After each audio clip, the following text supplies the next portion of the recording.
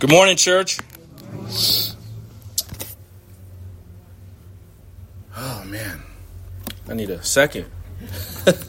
Try to gather myself, man. That was no joke. God is good. Amen. Isaiah chapter 44 verses 6 through 8 tells us, "Thus says the Lord, the King of Israel and his Redeemer, the Lord of hosts. I am the first and I am the last. Besides me there is no God. Who is like me? Let him proclaim it. Let him declare and set it before me, since I appointed an ancient people. Let them declare what is to come and what will happen. Fear not, nor be afraid. Have I not told you from old and declared it? And you are my witnesses. Is there a God besides me? There is no rock. I know not any." You know, it was the middle of the night last night, and I sleep with the Bible app on, and I woke up to that. And it just blew my mind. You go through the book of Isaiah, and kind of over and over, that's a theme. There ain't no other God. There ain't no others. Me and Mark were talking about it in prayer, and you know, in that same chapter, God's talking about woe to the man that gets wood. He fashions wood and makes it and carves it into an image. And with that same wood, he heats himself to stay warm, and then he bows down to that wood, even though that wood doesn't talk back. Church, there is but one God. The God of the universe, the God of Israel. Don't get it twisted. Don't get it mistaken. There ain't many gods. There's many false gods.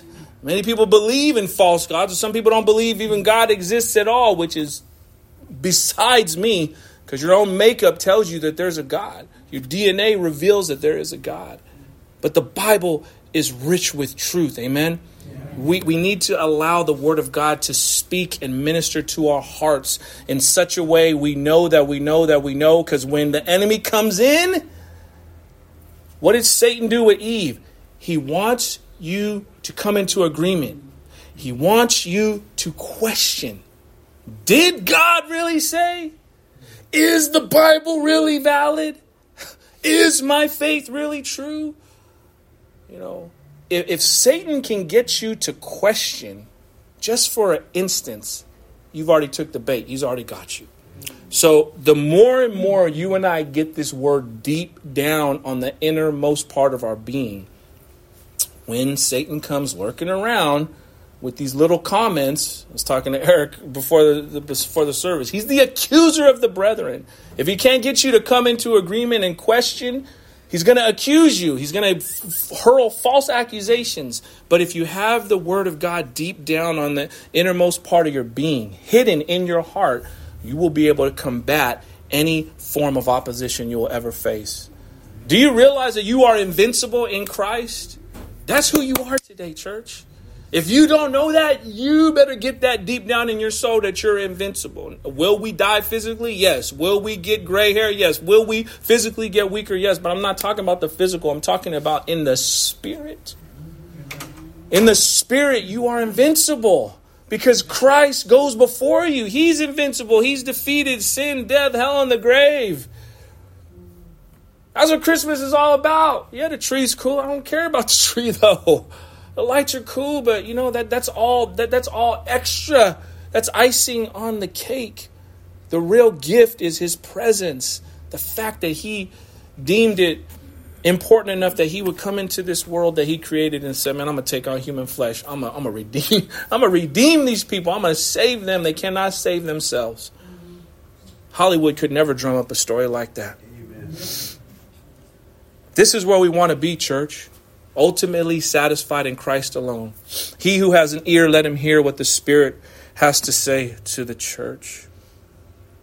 All right, this morning we'll be in Ecclesiastes chapter 6. We're starting a new chapter this morning, and it's been a great time in this book. It's been very sobering and humbling, to say the least. Again, without a proper biblical perspective, when you look at the book of Ecclesiastes, it can seem very morbid and it can seem downright depressing. But again, viewing this book through the lens of the Holy Spirit, there's much to cheer. It just depends on your perspective. So nonetheless, we're in Ecclesiastes chapter 6. We'll be going through verses 1 down through 6. If you have a Bible, please crack it open. And if you don't, if you got it on your phone, do whatever you do, put your code in. If you don't have that, the text will be behind me. And this message is entitled, Apart from Jesus, Life is Meaningless. Church, hope you know by now, every week, that's all I got, which is everything. I don't ever have a flashy message. There's never going to be some whimsical thing in the text. I'm just going to continue to expound upon what I believe the Lord has shown me, and the Lord shows me, man, life apart from Christ, man, it ain't nothing. So when you get there, please stand for the reading of God's word. If you're able-bodied, able to. If not, it's all good. And we'll go ahead and read our text. We'll pray, and then we'll get into the heart and the meat and potatoes of this word. So it says, there is an evil that I have seen under the sun, and it lies heavy on mankind. A man who God gives wealth, possessions, and honor, so that he lacks nothing of all that he desires. Yet God does not give him the power to enjoy them, but a stranger enjoys them. This is vanity, and it is a grievous evil. If a man fathers 100 children and lives many years, so that the days of his years are many, but his soul is not satisfied with life's good things, and he also has no burial, I say that a stillborn child is better off than he. For it comes in vanity and goes in darkness, and in darkness its name is covered. Moreover, it has not seen the sun or known anything, yet it finds rest rather than he. Even though he should live 1,000 years twice over, yet enjoy no good, do not all go to the one place. Let's go ahead and pray. Heavenly Father, Lord, this text is very weighty. This text is a crystal clear warning to all who hear it of the importance of what we value in this life. Is it you or is it stuff? Father, forgive us if our priorities have been skewed. Help us, give us a convicted heart to repent if we're not seeking you above everything else. Father, I pray that your word would go forth and produce so much fruit that in your economy, it would be pressed down, shaken together, and running over in our lives. So, Father, please now, would you take the wheel and you speak through your vessel. It's in Jesus Christ's precious name that I pray. Amen. All right. So last week, we learned that it is a gift from God to be able to eat, to be able to drink, and to enjoy your lot in life. Even if you got to eat and drink through a tube, probably is not fun. You know, I don't know if maybe some of you have actually had to be in that position where you're in a hospital bed and they got to feed you through a tube. But even if it's that bad, again, perspective is everything. God, it's a gift from God to be able to do that and enjoy your lot in life. We learned that no amount of external possessions will ever produce within the hearts of human beings the joy that we're actually desiring. Everybody wants to be filled with joy. Everybody wants to be happy. External things will never produce the kind of eternal joy that we're set out looking for. You see, the source of all true, lasting, eternal joy comes from Father God. Jesus Christ is the means to the end. We're trying to get back to Father God. We're trying to get back into a right relationship with Him. We're trying to spend eternity with the Godhead. And so that's where it comes from. It comes from Him. It comes from His throne room of grace, His throne of grace. It's a trip how Revelation talks about, it depicts John, the Apostle John, depicts a rainbow around the throne of God. And all that comes from God, all that emanates from him. We were encouraged that for the ones who cling to Jesus Christ as their means of life itself, they will be filled with everlasting joy in this life and the life to come. If you look to him to be your all in all, you're going to have everlasting joy. You're experiencing it on a day-to-day basis, regardless of your circumstances. And so continuing in the same theme from last week, today we will look at how it is a great and evil thing to accumulate wealth, to accumulate possessions, and to accumulate honor bestowed upon yourself, but not be able to have the power to actually enjoy these things. You see, it is God alone who gives the power to enjoy everything. Everything. Everything.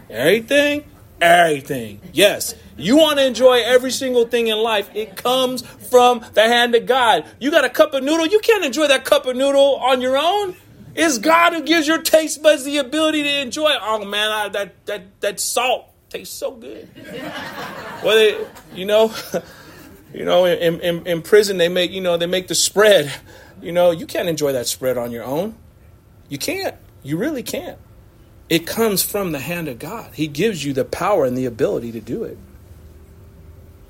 You see, and how living this life without an eternal biblical perspective is actually the very worst thing you could possibly do. If you don't have a biblical worldview, you're setting yourself up for failure of the worst kind. You're going to be hoodwinked. You're going to be deceived by all these other voices. We need to allow the Holy Spirit, the one true voice, to speak into our lives. Amen. We have several main points, and the first one is this. It's not material things, church, that are irreplaceable, but rather the ability and the time to enjoy them that is irreplaceable. It's not the stuff. No matter how valuable it may be, no matter how whatever they deem this to be this much amount of, dollars worth value, it's the ability to enjoy it. And it's the time to actually be able to enjoy and bask in that enjoyment, in the enrichment of whatever that is that's at your disposal. What do I mean by this? Well, the reality is time is really all that we have. When you kind of really break down all the nuances of what's going on in your life, time is all you got, man.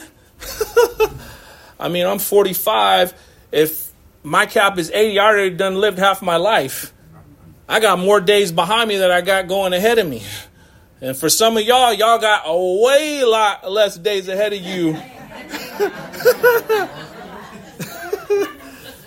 And for some of y'all, a few of y'all, you have a lot more days ahead of you than we all have. But at any rate, the truth is, it is God alone that He's the one who sets the limits on the time that each and every person has in this life.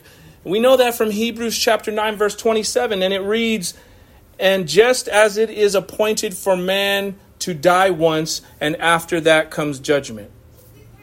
So that whole reincarnation, you can just throw it out the window with that one verse right there. You ain't coming back as no butterfly. You ain't coming back as, whatever, somebody else. No, it's not happening. You got one chance at this thing. So utilize it. We can go home. That's the crux of the message. But it's true. So being that we have a limited time on this planet, you and I would be wise to utilize the time given to us to the best of our abilities. Amen? Use your time wisely. This is where we see our scripture this morning come into play. You see, Solomon said all mankind must deal with this. There's no one exempt. Everybody has to face this. Whether or not you choose to deal with it or you choose to turn a blind eye, that's on you. But every single human being is exposed to this reality. Whether or not we believe it's true or not, it's not going to change the fact that it is true. Like death comes. Death comes. You only have so much time. You see, God gives whatever measure of wealth, possessions, and honor to some, but they are not given the opportunity to enjoy these things. And he says that this is a great evil. So what's the deal? What gives? I thought God's good. God's good, right? God's a good God. So what's the deal? Why is God allowing these people to amass all this wealth, all this prestige, but yet they can't enjoy it? Is he playing a nasty trick on these people who are not able to enjoy the fruit of their labor? Some people think so. They would say like, God's up there laughing and, no, that's not it. I think not. This is the truth, church. The problem is these individuals, again, my finite thinking, it's hard to kind of explain it, but, so God's all knowing. So he sees the end from the beginning, right? Amen. He knows eternity past, eternity future. He knows what's in the hearts of men and women.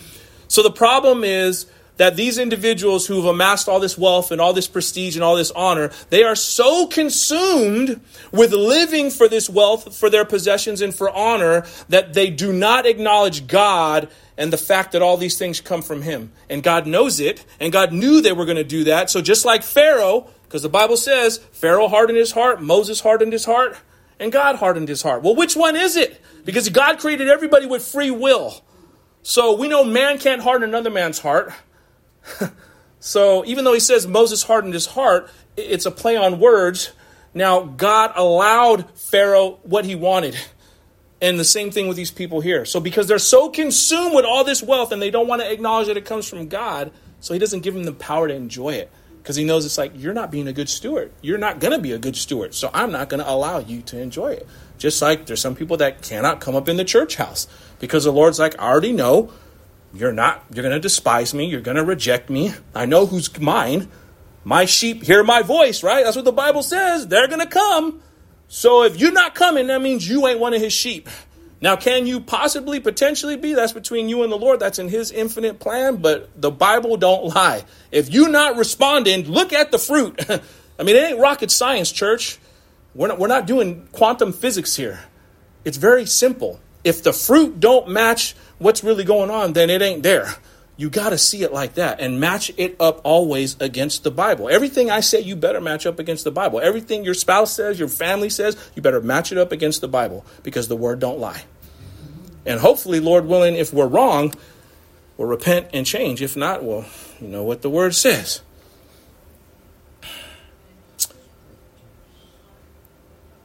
Again, because they fill their lives with stuff instead of God himself, they're unable to enjoy these things. And this is a great evil. That's what Solomon says when this happens. You see, instead, we need to learn to be content and pursue God. I love these verses. Proverbs chapter 30, verses 8 and 9. It says, remove far from me falsehood and lying. Give me neither poverty nor riches. Feed me with the food that is needful for me. Lest I be full and deny you and say, who is the Lord? Or lest I be poor and steal and profane the name of my God. See, it's like you just need what you need. You need what you need. You don't need too little. You don't need too much. Whatever your lot is, just allow the Lord to give you that and be content with that. Amen. All right. The second main point is this. If you live many years but never come to be satisfied in Christ, a person who has never been born is better off than you. If you've lived 99 years, I think back in Genesis, I don't got Daniel here. He's online, so he can't fact check me. Maybe someone else can. But I do believe in Genesis, it says that, the Lord capped off people at 120. You ain't going to live past 120. So you can live 120 years, but in those 120 years, if you never come to be satisfied in Christ alone, this text this morning says a stillborn baby is better off than you. Lived all those years. Did all what you wanted to do. I mean, look at the, old boy that had Lazarus at his front door. He always walked over him. Despised him, never helped him out. And then when he died, what happened? Went to Hades. He said, man, give me a cup of water so I can put my finger and just, nah, man, go back, tell my brothers, man, there's a great chasm, man. This can't happen. If they're not going to listen to Moses and the Old Testament prophets, they're not going to listen to you. And so we need to understand this, church. Again, it comes back to time. Utilize the time that you have. Utilize the time and the breath in your lungs that you have to come to a place where you become satisfied in Christ alone.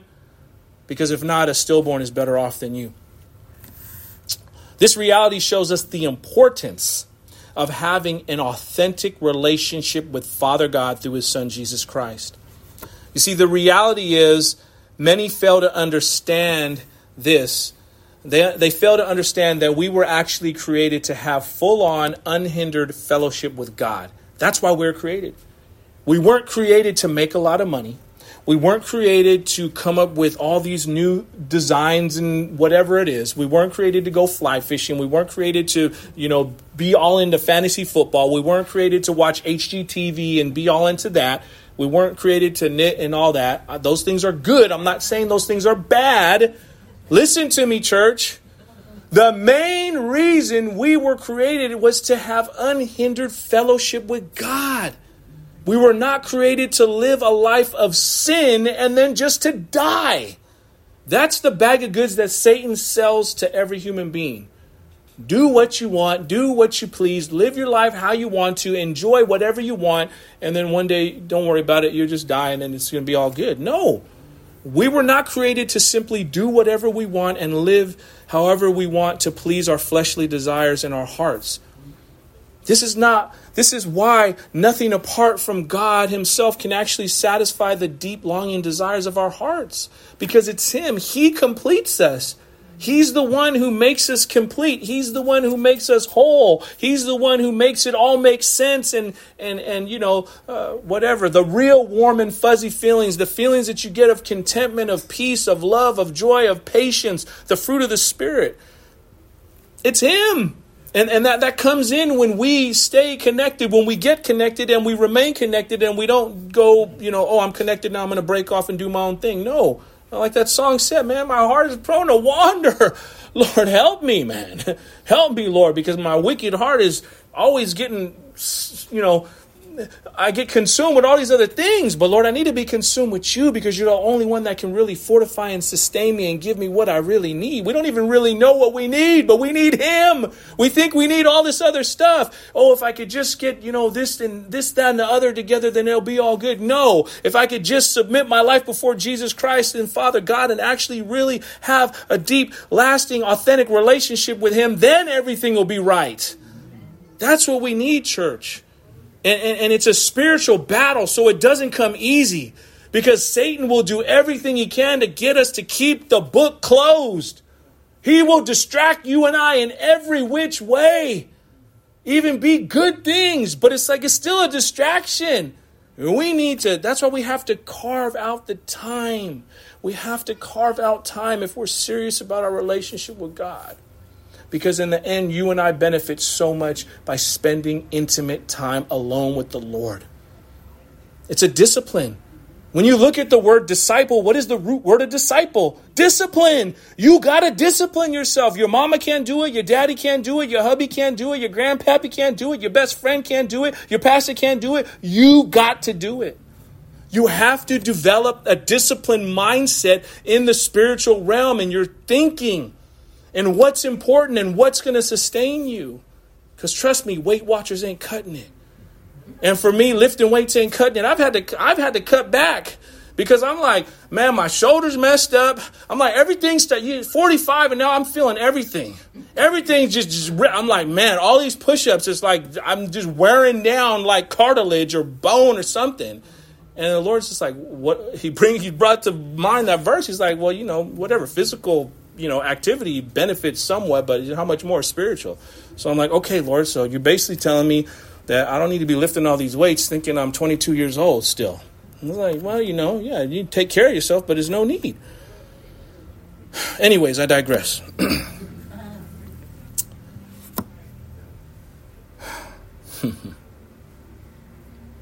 This is where and why every time someone who chooses to live out their free will, right? We all have free will. We weren't created as robots. You can do whatever you want. You do whatever you please, right? But every person that lives out their free will and goes against God, their lives end up in disaster. Their lives end up in disaster. Now, it'll be like the prodigal son, where there's a season where it seems like, oh yeah, I'm getting mine, I'm doing my thing, I'm going to the Raider game in Vegas, and I'm doing this one, blah blah blah, whatever. But in the end, that person suffers. That person brings death and curses upon themselves because they've gone against the true and living God. They've chose to be defiant and live a lifestyle that is apostate against God. And that's not a good thing, church. Think of it this way. It was so important to Father God that he gave his only son to die in our place, to pay the penalty for our sins so we can be reconciled back to him. That's how important this is. That's how important you are to him. That he gave the one thing that was so important to him. He gave his only son. Think about it. Would you give your only child for somebody else that you don't even know and say, go ahead and let my boy, let my girl be crucified on a tree and die a horrible death so that this person, I don't even know that this person's a horrible person, so they can be saved?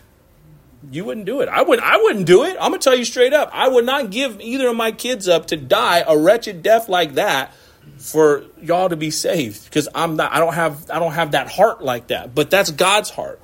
2 Peter 3:9 says, the Lord is not slow to fulfill his promise, as some count slowness, but is patient towards you, not wishing that any should perish, but that all should reach repentance. That's what we're waiting. That's what he's waiting for. He's waiting for the fullness of Gentiles to be saved. Then all the other stuff in Revelation is going to continue to happen. Then Israel's going to get saved, and all this stuff is going to be done. You already see what's happening over there. And praise God that there are more people of that background that are coming to know Jesus as Savior. But eventually it's going to be, the fullness of Israel is going to be saved in one day, the Bible says. So again, temperature check. Whenever you want to really know what's going on in the world, peep game on what's going on in the Middle East, what's going on in Israel. Because what's going on in Israel is a telltale sign that's going to have a ripple effect for the rest of the world. It is. There's just no way around it. It's biblical. It's prophetic, regardless of who wants to say it's not, and they make it a political thing and blah, blah, blah, blah, blah, blah, blah. No, it's not. Check what's going on in Israel, because it'll tell you what's really going down, and match it up with Scripture. And you're like, whoa, God, this is too crazy how all this stuff just plays out, because it's too real. Again, so Father God gave up what is most precious to him so we could be made right. And for people to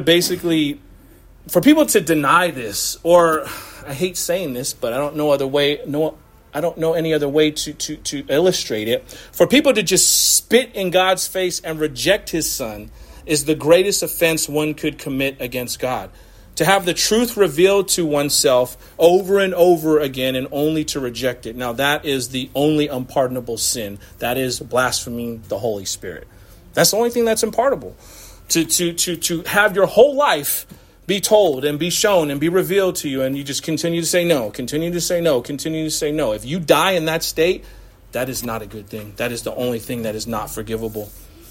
It is for this reason that we read in verse 3, if a man fathers 100 children and lives many years so that the days of his years are many, but his soul is not satisfied with life's good things, and he also has no burial, I say that a stillborn child is better off than he. You see, you could live 200 years on this planet, but if you fail to recognize that all your satisfaction truly comes from being reconciled to Father God through Jesus Christ alone, then you have unfortunately missed the whole point of living. And that's so sad. I talk about all the time. You can have a bust in Canton, Ohio and be in the NFL Hall of Fame. But if you're not a Christian and you're not truly saved, you've missed the whole point. Yeah, you did. You accomplished great things by man's, by what man thinks. But when it comes down to what's really going on, you've missed the whole point. All right. The third main point is this. Again, a life lived without a biblical, godly perspective is a wasted life. This is a similar point to the last, but it's equally worth stating. An example: everything God does is good. Everything God does is good. Everything. And he gives. Everything that God's created gives. Think about it like this. The sun gives light. The plants give oxygen. The trees give fruit for food and give shade for comfort. Rivers provide water for drinking and etc. Satan, on the other hand, does nothing but take life. He's not a giver. He's a taker. He's a taker, and he brings about death. You see, the origins of pride. Pride comes from Satan's discontented, rebellious heart. That's where it comes from. Remember when he was in heaven as Lucifer? He was discontented and he was rebellious. And that's where pride comes from. You see, pride left unchecked gives way and eventually will corrupt mankind. And that's what brought about sin, because it was left unchecked. Sin produces death, both spiritual and physical. But because God is perfect love and mercy, he's put before every human being life and death, blessing and curses. He allows us to choose our fate. But when we choose selfishly and wrongfully, it's a waste. I'm sure you've heard stories. I'm sure you maybe know people in your own life that had so much promise. Oh, Billy was going to be in the, MLB. He got drafted by the Orioles, and, it just went all down the tubes because he just became a drunkard. Or, that's just an example. But I'm sure many people had so much promise and so much talent, but they ended up wasting their lives and their talents. Those sad stories are a reflection of a life not centered around Jesus Christ. Hopefully, praise God, some of those stories, they got on the right track. They got saved. Maybe they didn't become that professional baseball player, but they got saved. And what I just said, that's way more important than achieving any kind of human accolade. But for those that don't, it's a sad state. It's a sad position to be in, to have all these gifts and all these talents and just waste it. And it goes flush down the drain. You see, many people want to live life to the fullest. The problem is they have a very distorted view of what living life to the fullest actually looks like or what it means.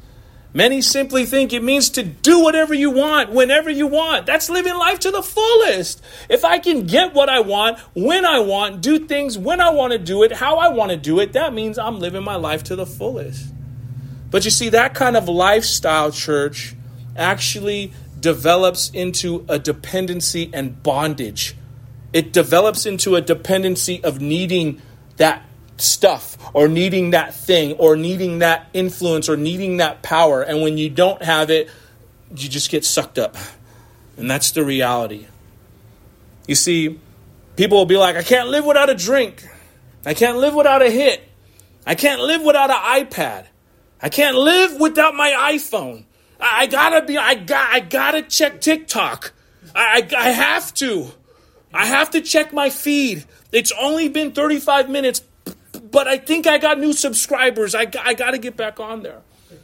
I gotta make more money. You see, I got more kids. I gotta make more money. I have to.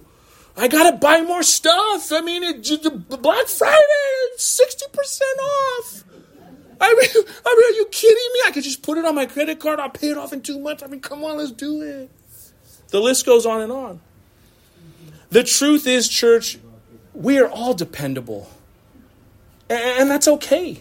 The question is, who or what are you dependent upon? For the believer, it is clear we are dependent upon Jesus Christ, who is the author and finisher of our faith and the sustainer of our lives. John chapter 17, verse 3 tells us, and this is eternal life, that they know you, the only true God, and Jesus Christ, whom you have sent. All right, let's go ahead and look at these verses a little bit closer now. So we'll go back to verses 1 and 2. And it says, there is a great evil that I've seen under the sun, and it lies heavy on mankind, a man to whom God has given, who gives wealth, possessions, and honor, so that he lacks nothing of all that he desires, yet God does not give him the power to enjoy them. Oh, gosh, that stings. Ugh. But a stranger enjoys them. This is vanity. It is a grievous evil. Okay, let's look at this first little phrase. There is an evil which I have seen under the sun. Again, this phrase, under the sun, has everything to do with a secular worldview. Like under the sun, under the sun, everything that goes on in the earth. To view life from an under the sun perspective means that you view life only from here and now. You don't have an eternal perspective. This is a viewpoint and mindset that is completely separate from God, lacking, again, like I said, any eternal perspective. Notice that even in the under the sun perspective, there was a great evil that all humanity must consider. Nobody's exempt. If you fall in this category that you've been born, you have to face this. You have to fess up and deal with this, church. The great evil is this. One can be allowed to receive and accumulate wealth, possessions, and honor, and yet not be given the power to enjoy them.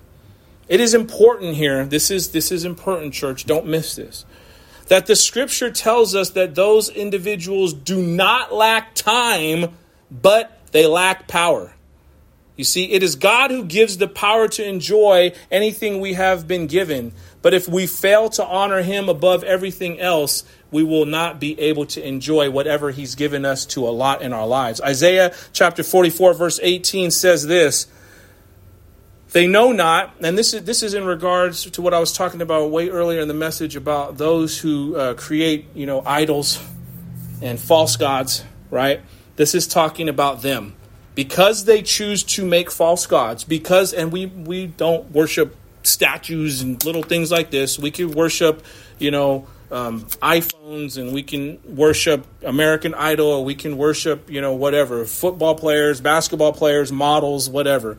But anything that takes the place of God is an idol. But this verse is in regards to those who choose to have false gods in their lives. It says, they know not, nor do they discern, for speaking of God, he has shut their eyes so that they cannot see, and their hearts so that they cannot understand. You see, God knows in his infinite wisdom, he's like, okay, I know these people that are doing this and that are going to repent, but I also know these people that are doing this and they're not going to repent. Those who are not going to repent, man, I'm just going to shut them down.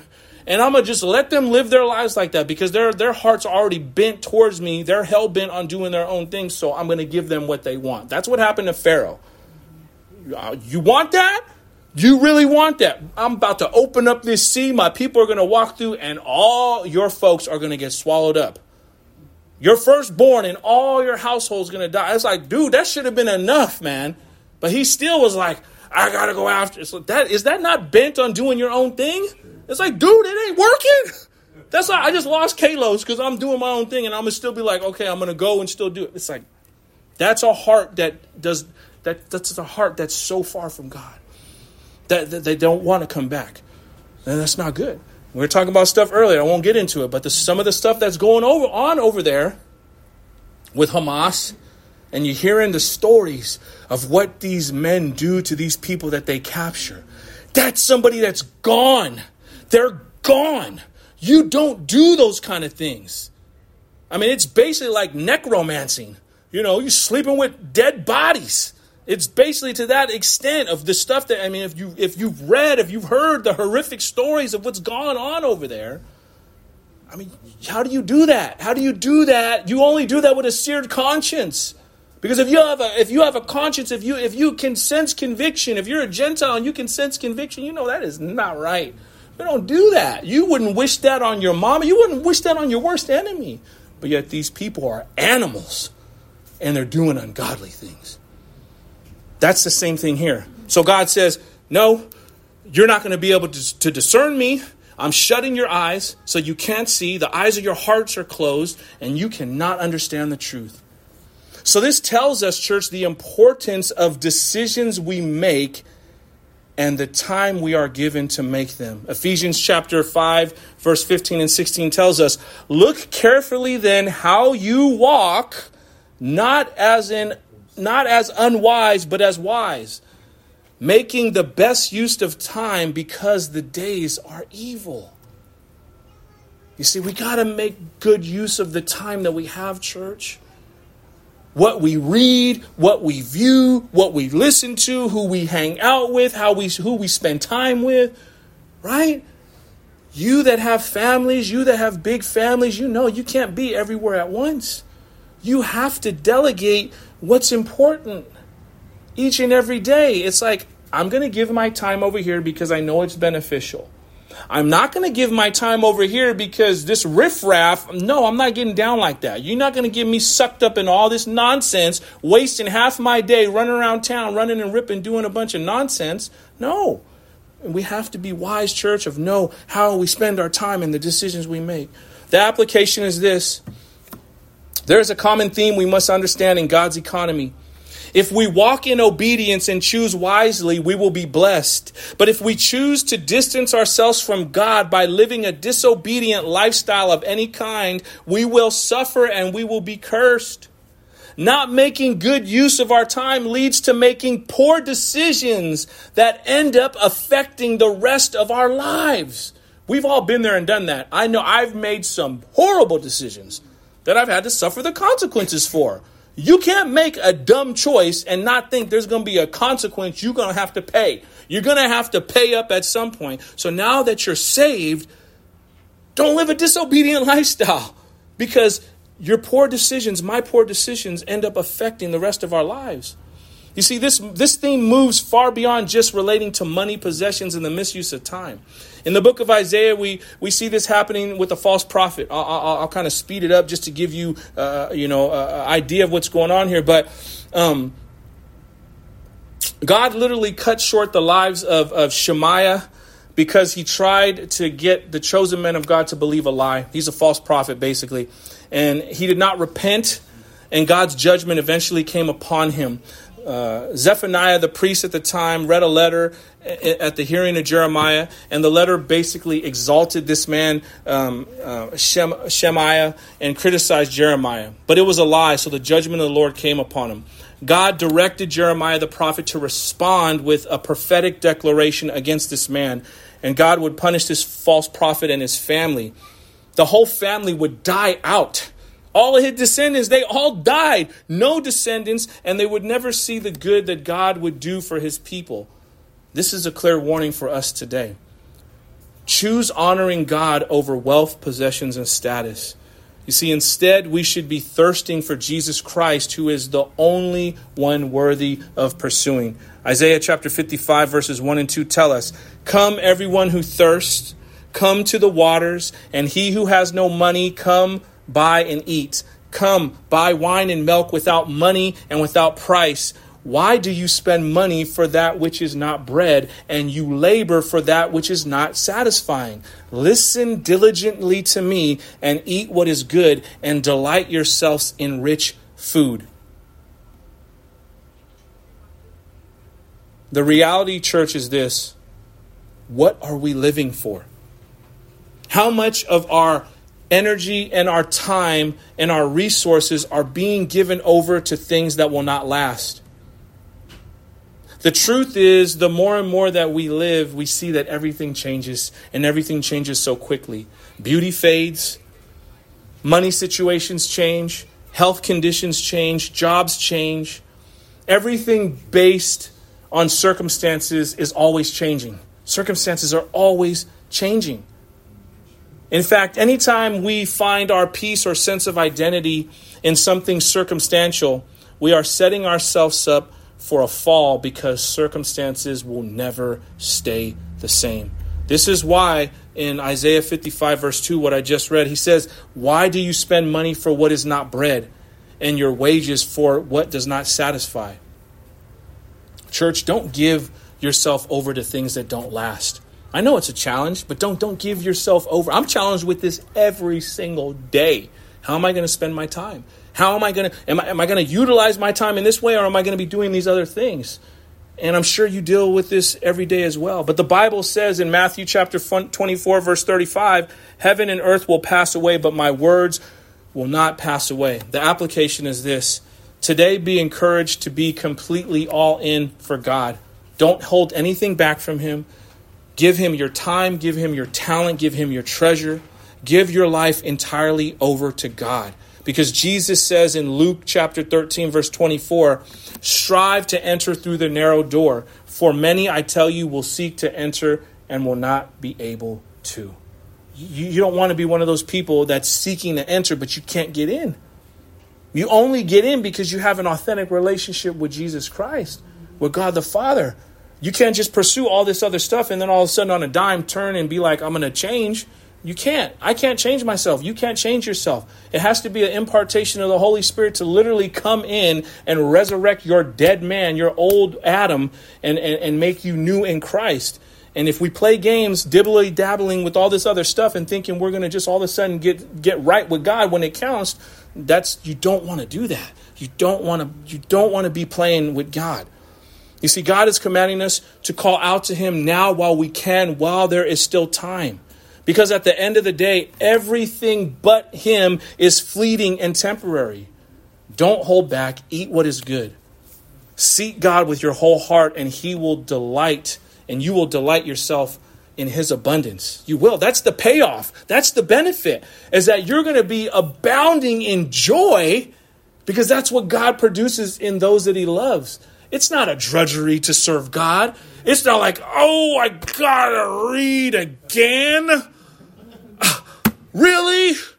I really wanted to watch that game. It's like, dude, the game, the NFL games are so boring nowadays. I do not watch a whole game. I'm sorry, I do not. I may watch most of a college game, but it's hard to keep it's just horrible because you got to lay the quarterback down in a bed. They're going to be wearing flags in a minute. Anyway, that's a side note. Sorry. But it's not entertaining. But the Lord, he's new, he's fresh, his word is living and active. You always get something new. I've read the same chapter over and over and over again for like the last 13 years, and every time I read it, I get something different out of it. It's never the same. It always adapts to where I'm at right now. And it's like, wow, Lord. Oh, I thought I got over that. You're like, no. You still got a little bit of that dirt in your heart. I'm like, okay, Lord, give it over to you. I repent. This is how you stay free of pursuing the wrong things in the first place, by delighting yourself in him. When you delight yourself in God, you free yourself from following after all the other stuff that don't even matter. Make God alone be your portion. Amen. Proverbs chapter 3 verse 3 tells us, let not steadfast love and faithfulness forsake you. Bind them around your neck. Write them on the tablet of your heart. You see, church, many of the problems we have stem from our exclusive focus on ourselves and our own problems. When we're always talking about I, me, I. But in order to live happy and fulfilled lives, we need to care for and help other people. We need to live out Proverbs chapter 3, verse 3. The reality is the happiest people in the world are the ones who make other people happy. Most people go through life asking themselves, what's in it for me? That's what we see in our text this morning. The individual amasses all this stuff for themselves, but because their focus was on the wrong things, God did not give them the power to enjoy them. This ultimately leads to a shallow existence and a feeling of emptiness. Life lived as all about me will be a very lonely experience. Instead of asking, what about me? We need to ask, what about we? What can I do to help others? How can I brighten out someone else's day? How can I make the world better for people? How can I show kindness today? You see, every time we bless other people, we also receive blessings. And the more we give, the more we will receive his peace, his love, and his joy. Amen? The Bible's clear. It's better to give than to receive. All right, let's look at these last three verses. It says, if a man fathers, in verse 3, if a man fathers 100 children and lives many years so that the days of his years are many, but his soul is not satisfied with life's good things, and he also has no burial, I say that a stillborn child is better off than he. For it comes in vanity and goes in darkness, and in the darkness its name is covered. Moreover, it has not seen the sun or known anything, yet it finds rest rather than he. Even though he should live 1,000 years twice over, yet enjoy no good.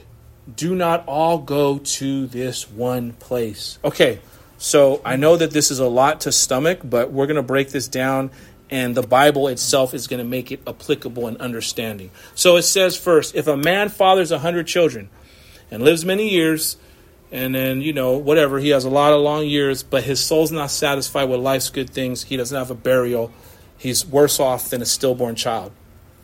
This is an important perspective that Solomon is telling us. He's basically saying you could live 2 whole lifetimes. You could have hundreds of children. But if you are not satisfied in your soul and you don't have a burial, man, you're worse off than someone who's never been born. So how do we wrap our minds around this? What does this actually mean in the 21st century? Well, obviously, we look to Scripture. This is a side note, but for the sake of I believe the Lord showed me as I was studying this is important, I will reiterate this to you. Always, always, always allow Scripture to support itself. The Scripture will back Scripture up. This text, there's other scriptures that back it up, that support it. It's not my opinion. It's not any of that. It's the Word of God that's supporting itself. You see, if you don't understand a portion of God's Word, pray to Father God for wisdom and discernment, and He will reveal to you through the text itself what it means and how to interpret it correctly. Amen? When I was studying this section, the Lord brought to my attention Abraham. Remember what Yahweh promised Abraham. Genesis chapter 17, verses 1 through 7. When Abram was 99 years old, the Lord appeared to Abram and said to him, I am God Almighty. Walk before me and be blameless, that I may make my covenant between me and you and may multiply you greatly. Then Abram fell down on his face. And God said to him, behold, my covenant is with you, and you shall be the father of a multitude of nations. No longer shall your name be called Abram, but your name shall be called Abraham, for I have made you the father of a multitude of nations. I will make you exceedingly fruitful, and I will make you into nations, and kings shall come to you, and I will establish my covenant between me and you and your offspring, and after you throughout their generations, for an everlasting covenant to be God to you and to your offspring after you. I know that's a mouthful, but just let the Word of God speak to you and see how this all connects and how it reveals itself. This is the complete opposite of what is going on in our text this morning. But why? Well, for starters, when God approached Abram, his response was immediate humility, right? He didn't ask no questions. He didn't talk back. He didn't say anything. What did he do? The text says he fell down on his face, prostrate before God, as a symbol of humility, of holy fear, of honor and reverence for the Lord. The individual that Solomon is describing does not seem to have that humility at all. The text says nothing about the person humbling themselves before God. Also notice through Abraham's humility, there is a joy and an appreciation for God simply for who God is. You see, many times people seek after God for stuff. They seek after God for this, that, and the other. They're not seeking God just for fellowship with God. See, that's where we want to be, church. We want to seek after God just to have fellowship with Him. Not because He's going to bless this, that, and the other, but just because we want to know Him. We want to be enriched by Him. You see, Abraham honored the Lord way before the Lord approached him with the covenant. Both individuals had lived many lives and both received a great inheritance of succeeding generations. But it was Abraham who was blessed, not the individual in Ecclesiastes chapter 6. Why? Again, because of a holy fear of God.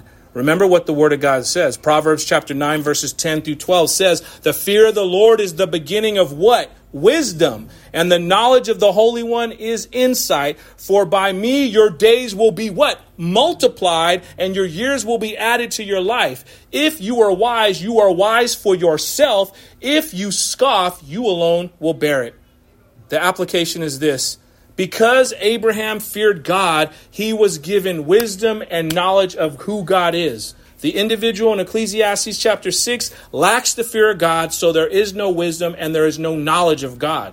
All he has is a bunch of stuff. yet he lacks the power to enjoy what he has worked so hard for.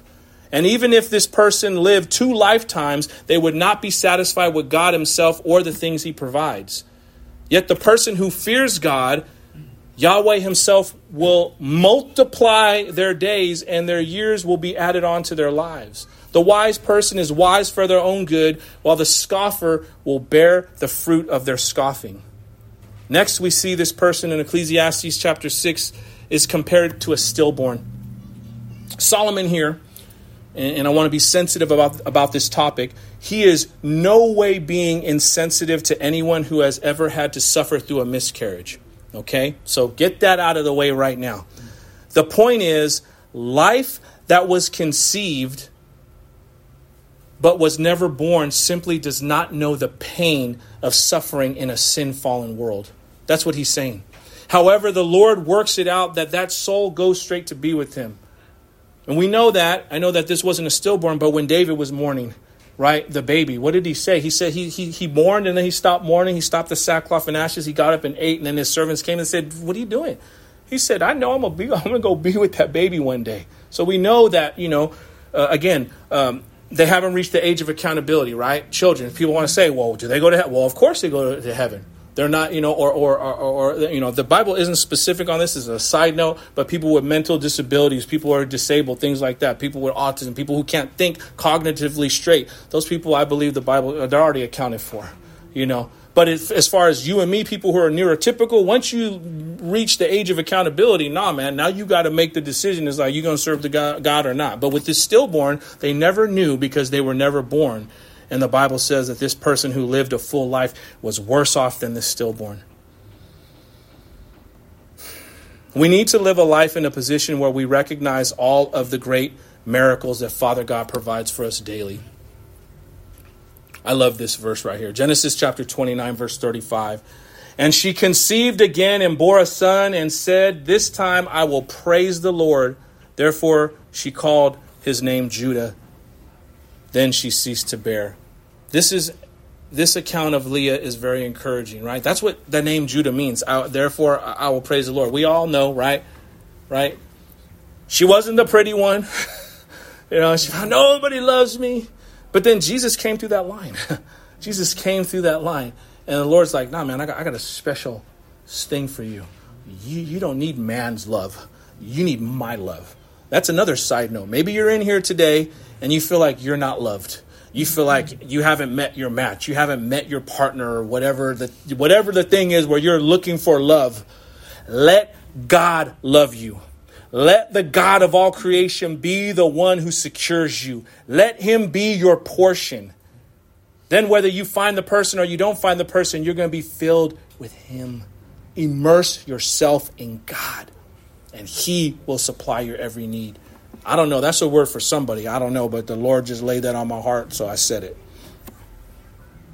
This account of Leah is very encouraging. You see, the Jewish sages commented on this with this statement.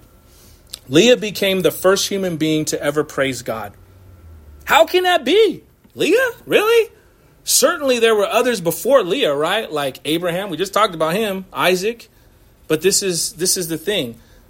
While other people had in fact praised God, they had only done it so in response to unusual, miraculous events.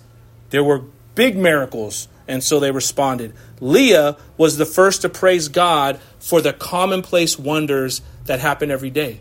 She gave birth. That was a common thing. I mean, do you know any other way to come into this world? I mean, even if a test tube, you still got, right? I mean, I'm not going to get into all of it, but you still got to come through the womb. So that's the only way to come into the world. So that's a very common thing, right? There's so many babies born a day. But she was so elated over this common miracle, this common blessing, that she said, "Now I will praise you." She gave birth to a healthy baby boy and recognized that she had experienced a miracle. The application is this, church, and I'll end. I'm winding it down right now. The application is this. We must be aware and praise God for the everyday miracles he provides. Again, waking up today, eating, drinking, breathing, being able to see, being able to hear, being able to receive love, being able to love others, and the list goes on and on. Lastly, in ancient times, to die unburied was the mark of a despised and unmourned person. But remember our Savior, Jesus Christ, when he died, his followers made it a point to ensure that he had a proper burial. John chapter 19, verse 38. After these things, Joseph of Arimathea, who was a disciple of Jesus, but secretively for fear of the Jews, asked Pilate that he might take away the body of Jesus, and Pilate gave him permission. So he came and took away the body. And what did they do? They anointed him. They made sure that all the preparations were there so he could have a proper burial. And that's when he went into the cave as far as in the flesh, his physical body. Again, the main point here is better to miscarry at birth than to miscarry throughout life. Mark said something interesting to me this way. He said, there's a 3-year-old. 3-year-old was talking back. I had to, discipline the 3-year-old. This 3-year-old started crying.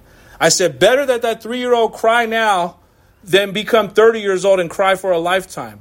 See, it's important. Discipline's important. And this is what the text is talking about.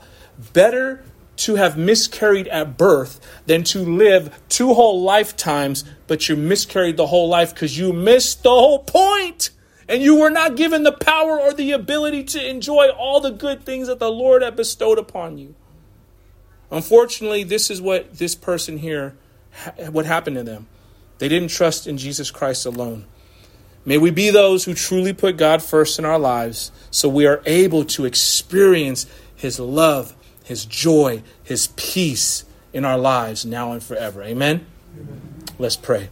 Father God, we thank you again for just the opportunity to know that you're real, to know that you speak to us in such a mighty, magnificent way, to know that your word is living and active. It's sharper than any two-edged sword. It cuts to the heart of the situation, and it reveals what is really going on. Father, would you mend our broken hearts? Would you heal our wounds? Would you bandage us up and make us new again? Would you make us and create in us a clean heart and renew in us a right spirit? Father, we need you, and we call upon your name because you're the only one who can fix our broken situation. We thank you and we love you. We pray this all in Jesus Christ's precious name. Amen.